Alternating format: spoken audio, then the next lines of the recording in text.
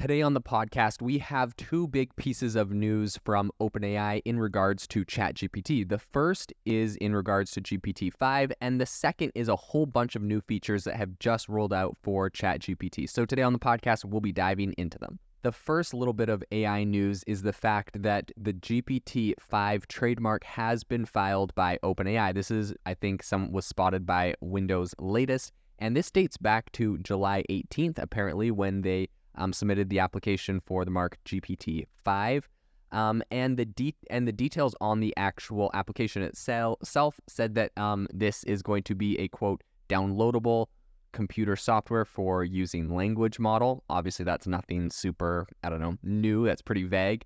And the wording is pretty vague, and I think that it is highlighting a couple other features in this. It also said, quote, the artificial production of human speech and text. And then it also said, quote, natural language processing, generation, understanding, and analysis. So everything that was on there is, pretty much what you would imagine GPT-4 was able to do. And they're not really giving away any clues about its capabilities or any increased features or capabilities from this. But apparently, according to a report, that's actually really in line with the same language that OpenAI used when they filed those applications for both GPT 3.5 and GPT-4. So apparently this is...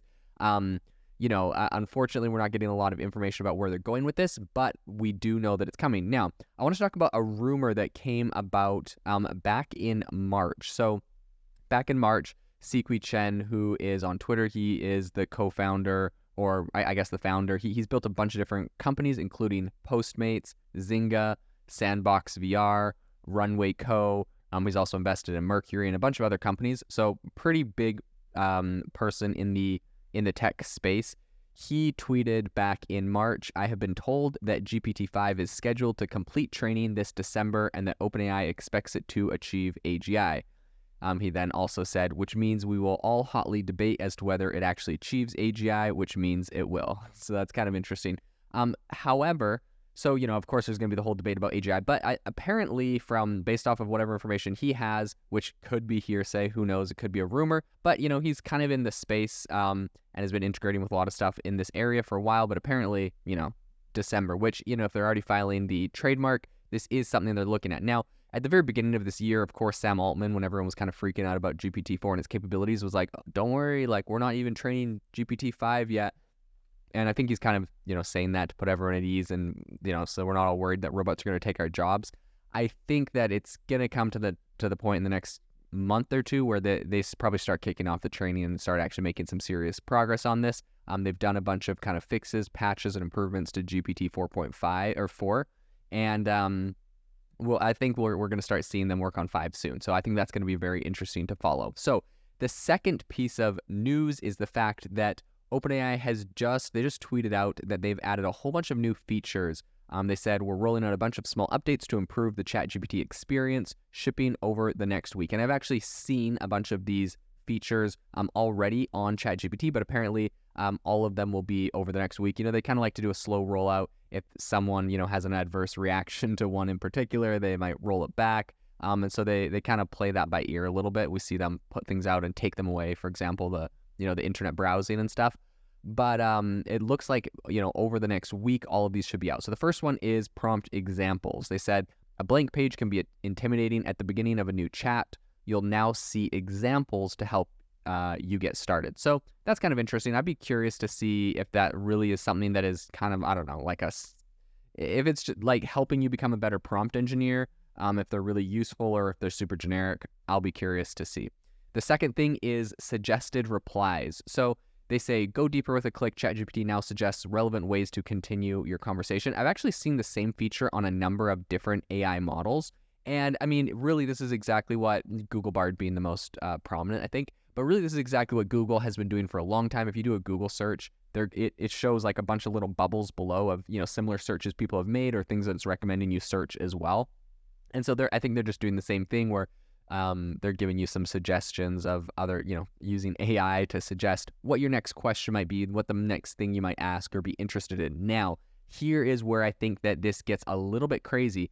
Back when ChatGPT launched, I remember listening to a podcast called Marketing Against the Grain, and they were talking about how AI was going to be used in search and stuff, and they made a lot of predictions. Most of them didn't come true, but one that I've always thought about, which I think could actually play out here, is they said, companies eventually, if they see that there's like a specific prompt that you give an AI model like ChatGPT, and when you give it that prompt, right, like let's say you say, what's the best SaaS company for like VoIP phone calls, right? I don't know, something random. And it like recommends one company at the top. But if you ask that same question a different way, it's like, what's the best one? If I'm really focused on cost, it might recommend a different one, right? So what they were predicting is that companies would actually kind of like sponsor or push in a way you asking a specific question that they know the AI model will respond positively to their company. And so now where they're having these kind of suggested replies or these bubbles where it's like, you just asked it this, do you want to ask it this question next? I think there could be an ad play here where there's sponsored bubbles below the chat that essentially is like, do you want to ask it this question next? And when you click that one, it's going to favorably reflect on a specific company. Really interesting thought. I'm not sure if this will play out or if, that would make people too annoyed or upset to have sponsored stuff in there, especially, but maybe the free tier. I mean, honestly, if you're getting something for free, all bets are kind of off. So I think it'll be interesting to see where that goes, but that is just an interesting thought I had. So the third feature is GPT-4 by default. Finally, it's really been really annoying, I have to say, whenever, like, I'm obviously a paying user for ChatGPT Plus, and every time I go start a chat, it like defaults to GPT 3.5. Sometimes I don't realize, and I ask it a question on GPT 3.5. If you have Plus, in my opinion, it makes a difference. If you don't, you might not care, but for me, it's annoying to pay extra for something. I just want the best version of it. So yeah, that's cool, I think, for sure. This is the biggest feature I think they have announced, and that is uploading multiple files. You can now ask ChatGPT to analyze data and generate insights across multiple files. This is available with the Code Interpreter beta for all Plus users, but this is absolutely amazing. I've actually seen this come out of a couple other AI models. I think perhaps Anthropic did something like this, or there are some other similar ones. In any case, this is really cool because now you can upload a couple different financial statements, and you could say, hey, from financial, like let's say you do your profit and loss statement for your company for last year and then the year before, and you say, hey, what are the big differences from this year to last year? You could start asking it questions about the two different documents, referencing them. This is amazing, and for data analysts, this is going to be absolutely crazy. Like, this really is going to change the game. So I think that that will be amazing, uploading multiple files. And I mean, I can also think of so many different things that'll be used for. So very, very cool feature. The fifth thing that they're doing is, this is kind of small, but it's just you're staying logged in. Up until now, they log you out every 2 weeks, which is kind of annoying.